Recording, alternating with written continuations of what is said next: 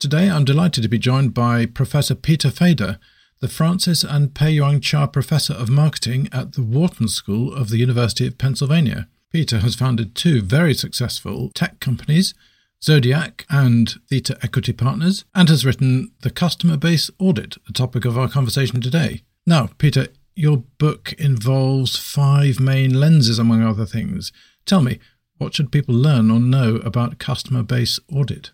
A couple of things. One is that, unlike a lot of books on marketing that really focus on the interesting, this focuses more on the different, which is the idea of being accountable, the idea of being rigor and regularity, and approaching marketing like a science or almost like accounting.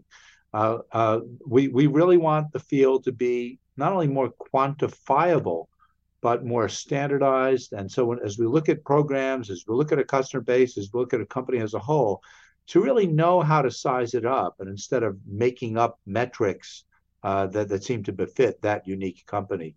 Things aren't as unique as you think. And when you start looking for the commonalities, you can actually see them. Do you think that marketing folk are likely to buy into this kind of audit concept, which I like, by the way, but do you think they're temperamentally suited to it? Couple of things. More and more, yes, more and more folks, it's a whole different generation that is willing to view marketing as a science, are very much leaning into it. Second, there'd be a bunch of people who say, yeah, I'm totally with you. It's just all the idiots around me. They just don't get it. And, I'm trying to fight the good fight here. So there's a lot of what I'd like to say sane voices in the wilderness, but there's not necessarily critical mass around it. And even for people who are kind of skeptical, whose own livelihoods might be affected by accountability, no one could ever deny the importance of it. No one could ever look me in the eye and say, "Well, that's a bad idea." They might ignore it. They might hope it goes away. It's hard for people to say either that's a bad idea, someone's done that already, we don't know what we do with it. And what's your best example of people putting a customer base audit into action?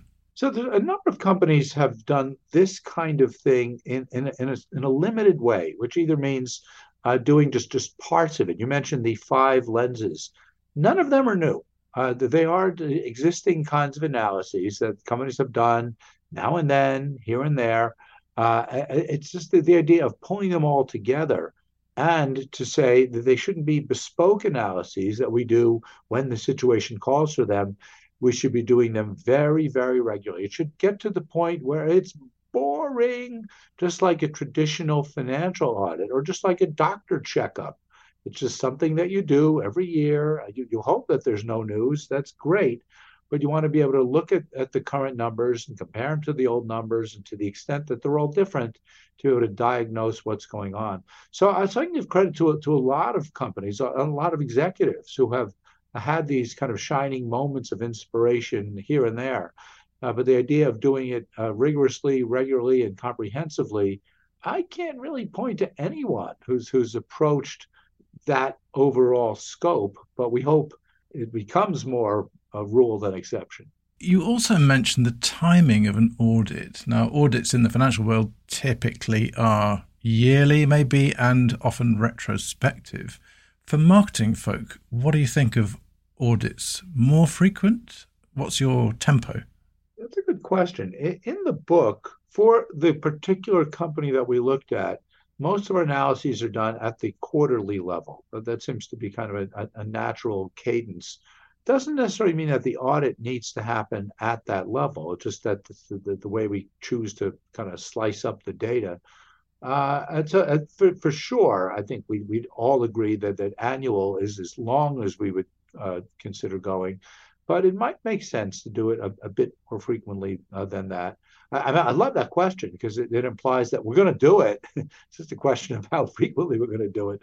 Of course, I wish it was that much of a done deal for many other companies. Going back directly to the book, who would you most want to have the book in their hands? Who's it really aimed at? So my co-authors and I had this discussion, and Bruce Hardy, our second co-author, professor of marketing at the London Business School, He aims really high. He says this is all CEO level stuff.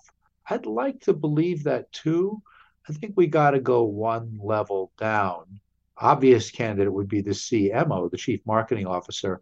But I'd like to believe that there'll be an equal partner in the Chief Financial Officer. A lot of the work that I've been doing recently on customer-based corporate valuation, viewing our customers as assets, really has resonated with the finance folks. Could very well be the case that they'd be the ones imposing this on the marketing folks, saying, we know you don't want to, but we're demanding that you do it. So it's not clear. Of course, it would vary by organization. And even if the CEO isn't the one running it, even if the CEO is not the one who's calling for it, I would really like to believe that they would have a very serious interest in it. Now, I recall reading that you founded an analytics company, Zodiac. Is that correct? Actually, a couple of them. Yes, we had Zodiac, which in many ways really does lay the groundwork for this. The fact that we could take some of the academic models, these very quantifiable models projecting customer lifetime value, and bring them to life at full commercial scale and finding great commercial success with it, ultimately selling that company to Nike back in 2018, and founding a new company, Theta, using basically the same models, but as I said before, focusing a bit more on finance, on this idea of customer-based corporate valuation. That evolution of commercializing the academic work, finding a blue chip company to want to buy it, and then kind of pivoting the focus has been just an incredible journey for me, and just makes me wonder how the next 5-10 years will play out when it comes to audits or models or just the overall a role of quantification in marketing and its implications across the firm. Finally, what would you say would be the one thing you would like readers to take away from your book? That the only thing that matters in a company is building, managing, measuring customer relationships. So many companies, even if they say that, even though they say we're a customer first organization, the reality is most are product first organizations. You ask them any questions about the product. How many of them have we produced? What does it cost us to do so? What are the processes associated with it? You'll get answers that are much more crisp and quantified than if we ask equivalent questions about customers. I want to reverse that because customers are the source of value. They're the ones who are paying the money. The products directly don't bring us any value at all. Unless we can acquire customers, get them to stick around, buy more often, spend more when they do. That is job one for any company, not just for consumer-oriented businesses, B2B, B2C, product service. As long as you have customers, then those customers really, truly should come first. And I'm going to cheat. I'm going to add a question then. So in the world where software in particular has moved from a product to an as a service, what impact will your book have for the people I speak to all the time who sell software as a service? Well, one piece of great news with respect to SaaS, software as a service, is that there's a lot of customer metrics are naturally associated with it. So we're seeing just a lot of metrics all the time, much more discussion about the LTV to CAC ratio or discussions about MAU and DAO and net revenue retention. And perhaps your listeners know some of these things, but perhaps they don't. But a lot of these marketing metrics are working their way into the day-to-day business vocabulary. A lot of that pressed forward by the rise of SaaS.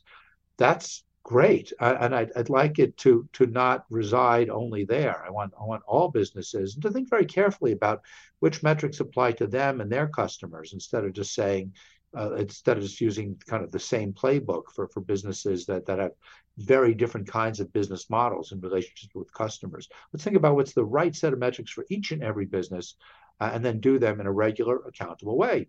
Takes us right back to the audit. Great. Thank you so much. A privilege to speak with you. Thank you, Professor Peter Feder, author of The Customer Base Audit, the first step on the journey to customer centricity. The pleasure is mine, and I appreciate the opportunity to help spread the gospel about some of these unconventional but emerging practices. Fantastic. Thank you. And as always, thank you for listening.